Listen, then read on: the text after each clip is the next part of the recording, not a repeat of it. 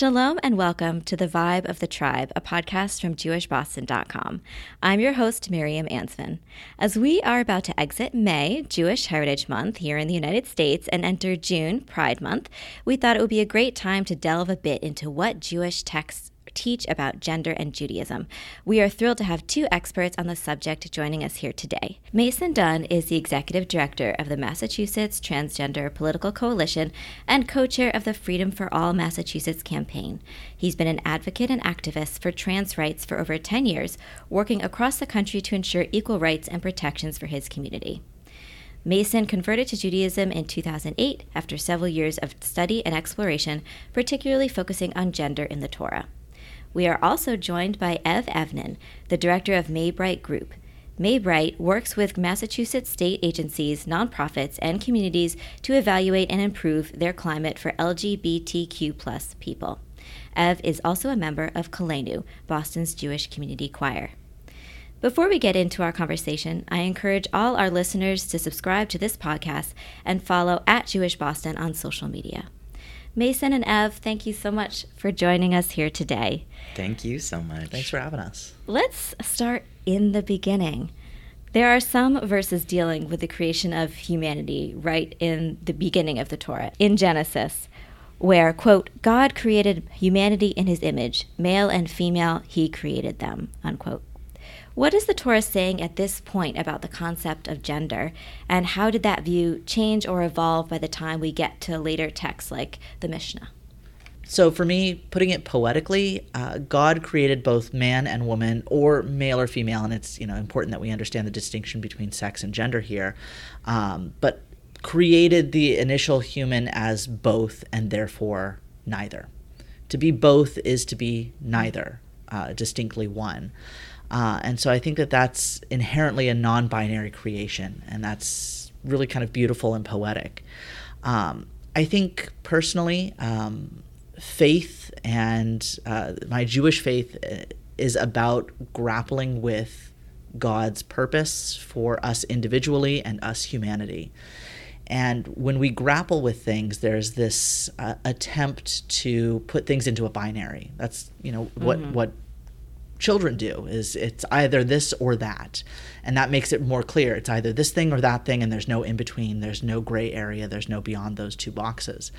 And so I think that oftentimes our grappling with gender in Torah puts us up against this attempt to make things binary, when God in and of themselves is non-binary. Mm-hmm. And so I think that we see that from the beginning, literally and figuratively, of we try and put things into this or that when their creation is inherently non-binary. Yeah, building off what Mason said, I think that one of the things that I often think about is this notion in Judaism that the second we tried to understand or define Hashem, we're wrong. Mm-hmm. Our understanding of divinity, of the divine, of the Almighty is limited by our experiences as humans. And although I deeply believe, and Judaism believes, that each of us has a spark of the divine in us, that means that I, as a person who is not male or female, a person who is not man or woman, as a non-binary transgender person, I have a spark of divinity in me. And Hashem mirrors, I think, all genders. I don't think we can understand God's gender, mm-hmm. which is kind of the point of gender in my idea. I don't think that we can totally understand gender, even in its basis in humanity. When we get to the Talmud, there are mentions of 6 different genders, which a lot of people don't necessarily know about or hasn't been mentioned. And I was wondering if you could talk a little bit about that. Yeah. So I think that one of the ways that oppression and marginalization functions is that we're often not taught our own history. And coming from a tradition of learning and education, and especially for so long that was an oral tradition, I think that the way that I have learned about my trans identity and its really strong roots in Judaism has been through community, has been through this kind of recreation of an oral tradition. Mm-hmm. So I was at the Philadelphia Transgender Health Convention a few years ago, and every single year there's a pool party. So it's all of these amazing, beautiful trans bodies in a pool having fun, and there's a hot tub in this particular place as well. And so I was with some friends, just kind of hanging out in the hot tub, and I sat next to this trans woman, and we started talking, and she was Jewish, and she had actually grown up Hasidic and had left her community after she realized that she was trans, but her knowledge of Torah was so deep. And she told me that Judaism, in fact, recognizes 6 genders, and I had never heard that. And I had this moment of revelation of, oh my gosh, my tradition has always included me. I just haven't always known that. Yeah. Right. And I think so many of us in faith communities, regardless of Jewish, Christian, Muslim, we turn to text when we're struggling with our identity. And, for me, I was coming out as trans at the same time I was converting to Judaism, which is a beautiful... That's a lot. It's a lot. But I was specifically looking to text to find myself, and I did. And not only in Talmud, where we have an understanding of these 6 different genders, but even the importance of non-binary genders in some of our most iconic stories in Torah. I challenge you to read the story of Esther without understanding the importance of Hige, the eunuch who is critical to that story. And so not only did I find experiences of non-binary genders, I found that they were critical to our stories and to our histories.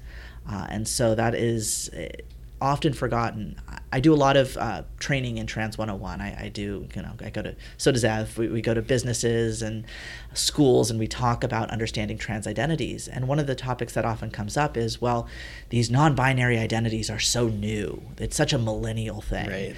And to which I oftentimes talk about Torah and Talmud that, no, actually, not only is this not new, it goes back as long as the human experience goes back. And we see that reference not only in Jewish texts, but so many other historic texts and understandings of gender. And so it's really important to understand for me that not only is a trans reading of Torah and Talmud not new, it is essential. I was actually just during Purim, I didn't make it to shul, but I read the Megillat Esther and noticed the eunuchs, and then started going through all their names, because I was like, maybe I'll name a dog this in sometime in the future. But none of them are particularly good dog names, unfortunately. I love the name Hige. It is, yeah, you might be right. It's kind of beautiful. Yeah, it's kind of like Hige. Yeah. Right, exactly. Exactly. What you're saying is very interesting, because, sometimes you speak to people who they'll tell you a basic reading, right? They'll be like, oh, well, in Deuteronomy and Devarim, they say you can't cross-dress, right? And that's a surface initial reading that is of one verse that doesn't really explore everything else. I'm wondering what your take on that is, and when people say that, what is your response? So this actually came up in my Beit Din of how do you grapple with this as a trans person, as somebody who also identifies as non-binary, although I use he, him, his pronouns. And my reading of that is, it's not about clothing, although textually it says clothing. It is about how you portray yourself before your community and before God. And that you should portray yourself and put yourself forward authentically. And that you should dress according to the authenticity of your identity, because that is who you are. And taking this beyond clothing, but the ways in which you carry yourself, represent yourself, should always be true and authentic to who you know yourself to be. And so, yes, a very textual reading is, you can't wear, gendered clothing that doesn't match your identity. And linen and wool. Don't wear linen and wool. Right. But beyond that, it's about portraying yourself authentically before your community and before God. I also think of the Torah, I hold the Torah simultaneously as the Word of God and as a document that was written by people.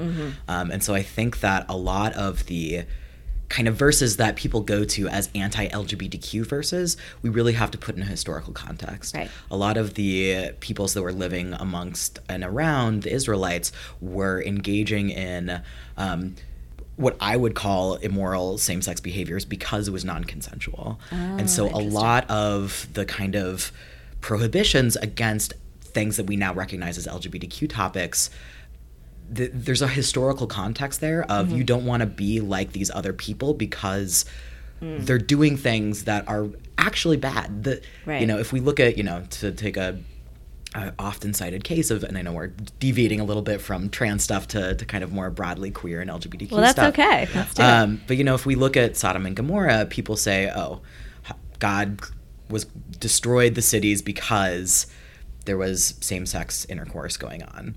When in fact, the reading that I often hear and I think of when I see that is that it's really a commentary on how you treat the stranger among you. Yeah. And when the angel of God went into the city, there was sexual violence going on towards that angel. It wasn't consensual. Right. That was the problem. Right. Yeah. And that's actually also, interestingly, when I was raised Orthodox, and when I was Orthodox, that was actually a reading that we heard of. It wasn't necessarily what we initially think. It was what are you doing to a person in your midst who's alone, you know? And I mean, they turned out to be an angel, but the point was, oopsie whoopsie. Yeah. That just says you treat everybody great. You never know. Right. Right. Yeah. So I want to talk a little bit about the use of gender as a metaphor in Judaism. So throughout Jewish prayers and texts, we kind of get there's this image of the relationship of God and the Jewish people, or the people of Israel, being described as in a romantic way, or a sexual way even. So you've got the Song of Songs, for example, which is really presented kind of very sexually. Oh, it's hot. Oh, yeah. It's like really hot. Yeah. So like where God is the masculine lover and Israel is his female love, right? So how do we think about this conceptualization of God in terms of a metaphorical but heteronormative relationship?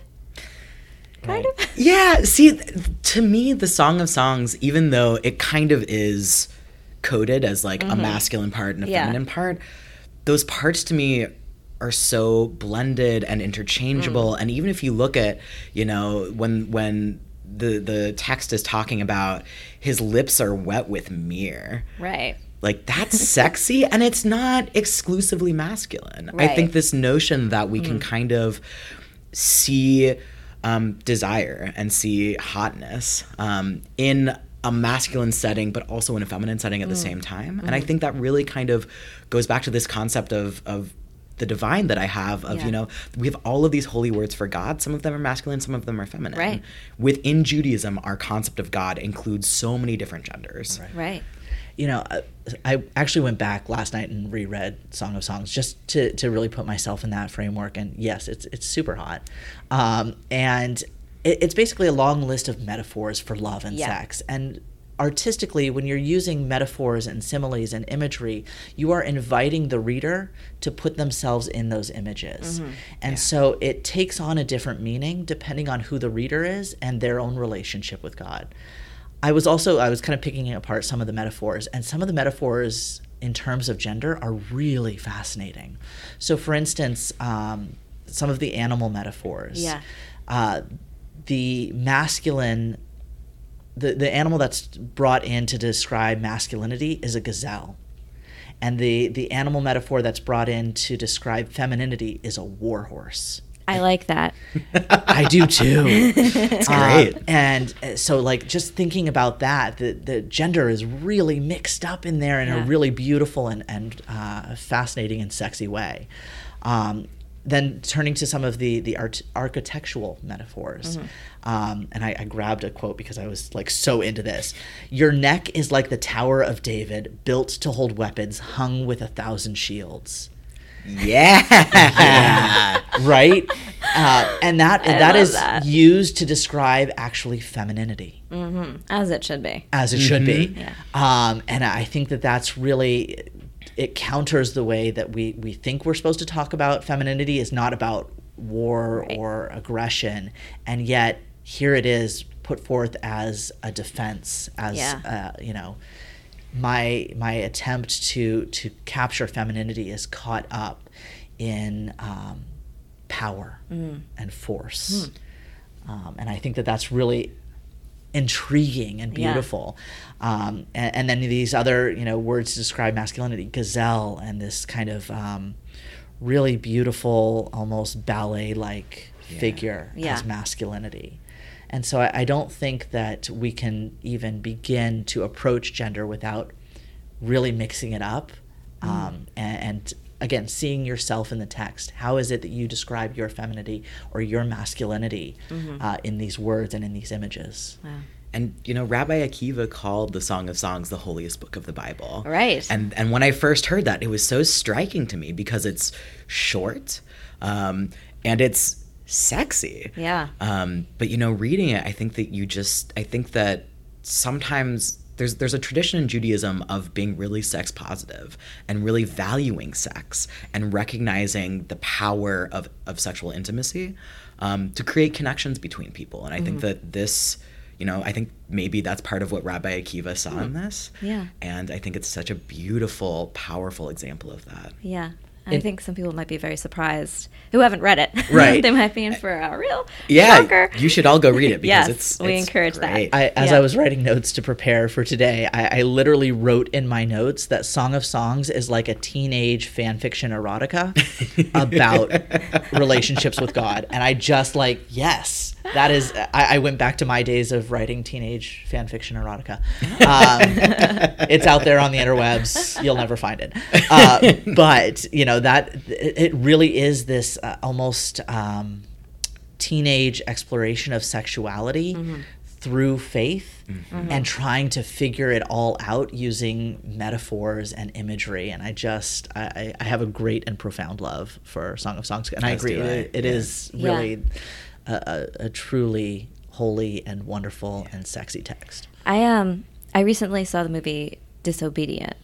And I don't know if either of you have seen it, but one of the, you see one of the characters who's a rabbi teaching, and the thing that he's teaching is the Song of Songs. Yeah. So they could have shown him teaching any number of things, but that was the choice. And I thought that was really interesting because it also speaks to the themes of the film, which is about a lesbian relationship in a ultra-Orthodox London community, and just about how, we see in that scene the students are asking questions about sex. They're not shy about it or ashamed about it. They're just asking about it in the context of the Song of Songs. And I think even now it's being used in cultural, touch points in that same way, which I appreciated when I saw that.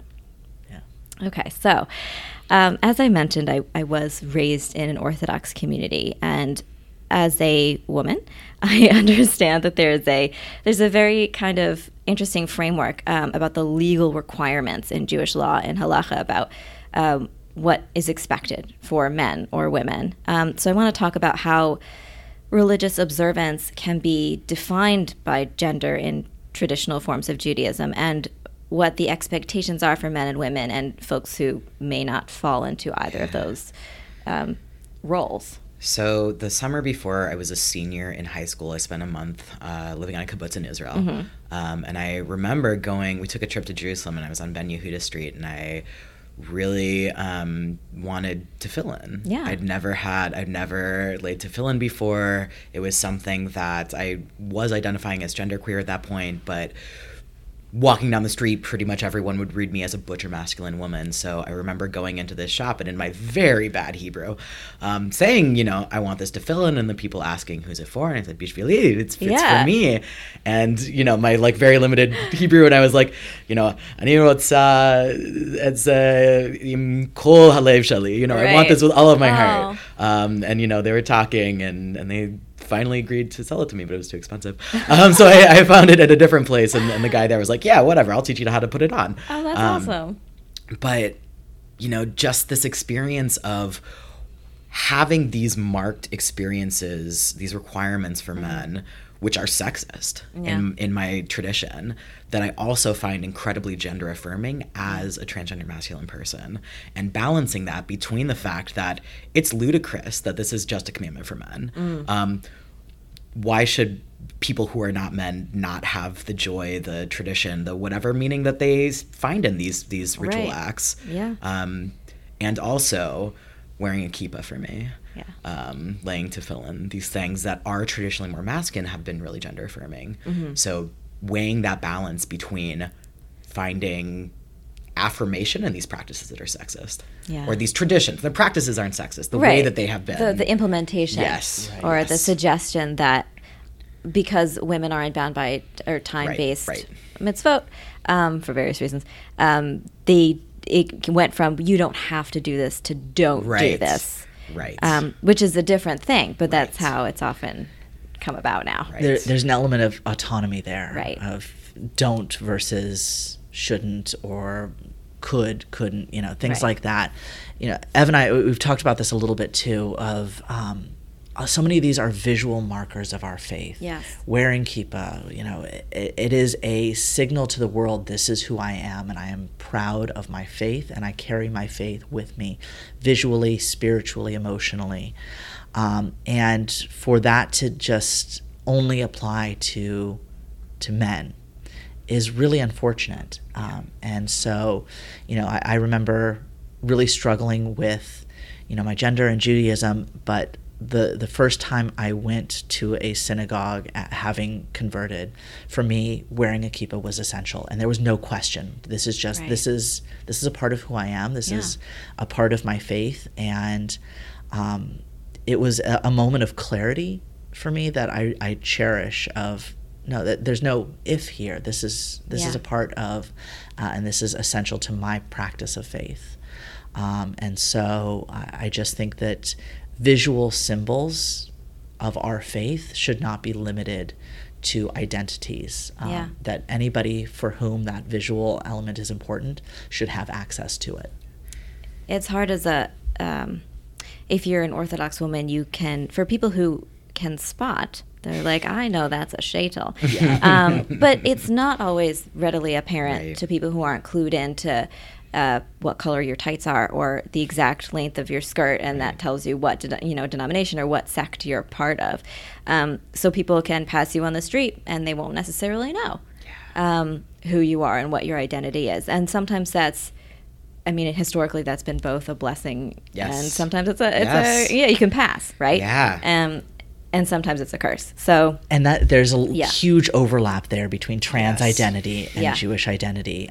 Passing or blending in the trans community is a very common conversation we have of, do I blend as male or do I pass as male? I personally prefer the term blend versus pass. So a little language there. But the same goes for Judaism of, do I want to be able to blend and not be seen as Jewish, or is this important to my identity that I want people who pass me on the street, people in my office or in my school, to know this is who I am?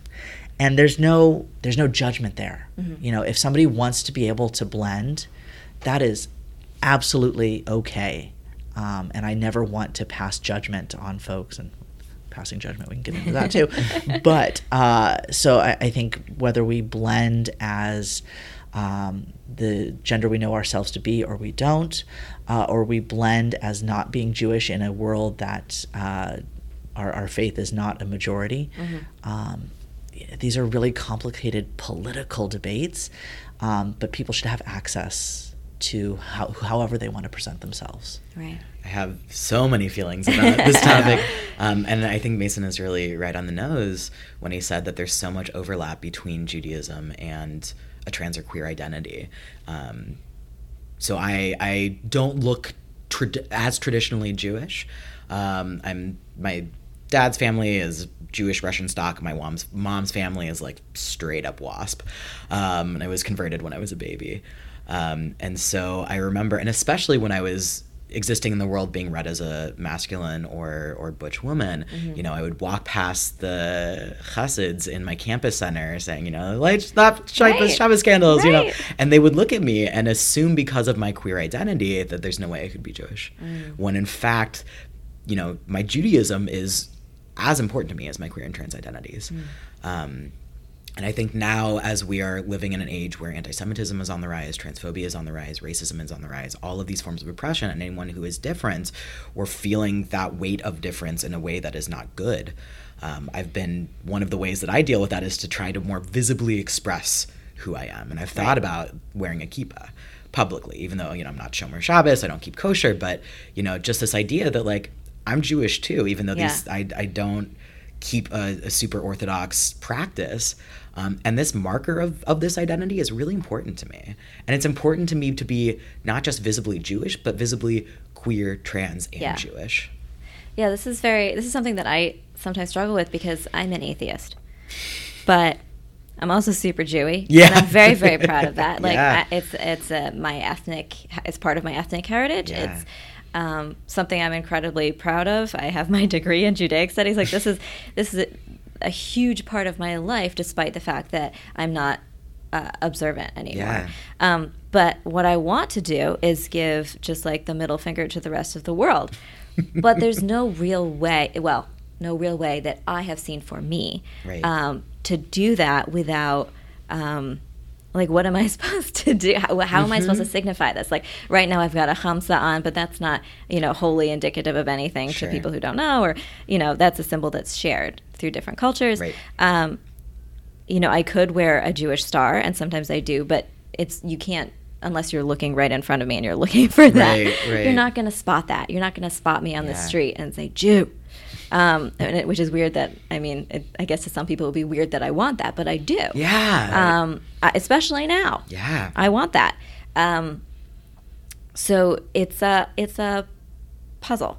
It's an ongoing process of trying to figure out how do I express myself without, I would feel hypocritical if I were to, me personally, if I were to like start wearing a tichel and like do any of the other things that are traditionally associated with religious Jewish femininity. But it's something I still want to do. So it's just it's a quandary. You mean faith is an aspect of finding our place in the world? I can't believe it, but apparently it's true. Do you see an evolution of acceptance towards trans folk or gender nonconforming folk in some Jewish circles, or is that something that's still pretty far on the horizon? What do you think? I think it, like so many other things, it totally depends on the Jewish community that you're a part of.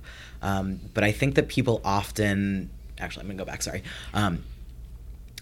Like with so many other things, I think it really depends on the community you're a part of.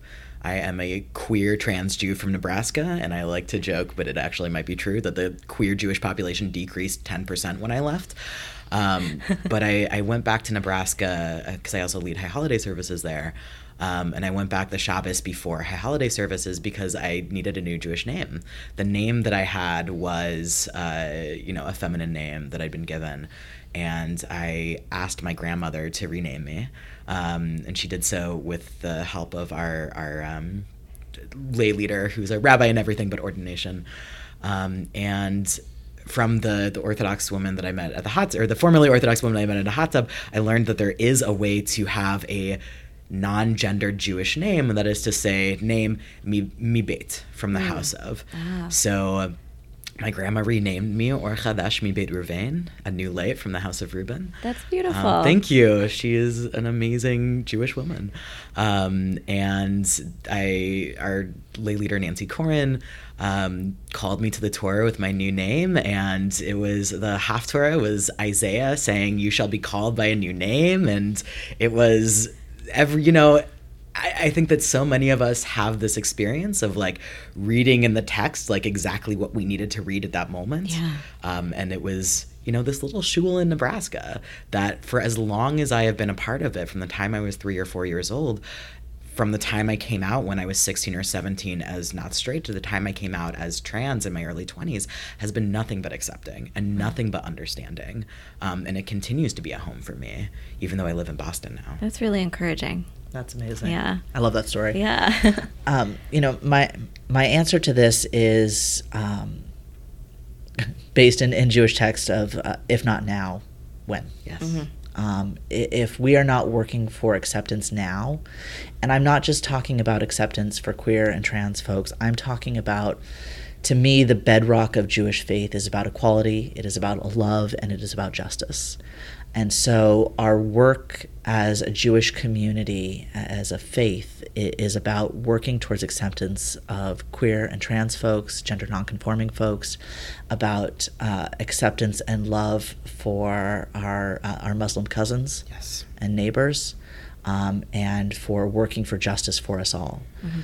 Justice shall you pursue. Yeah. And that is my call to my community, both in the LGBTQ plus community, my Jewish community, and so many other communities I am a part of, is we have to work towards justice for all people and to end oppression and marginalization in all of our communities. And rest assured, there is marginalization and oppression in all of the communities we operate in. Our work is never done, and if we don't take up that work now, then when?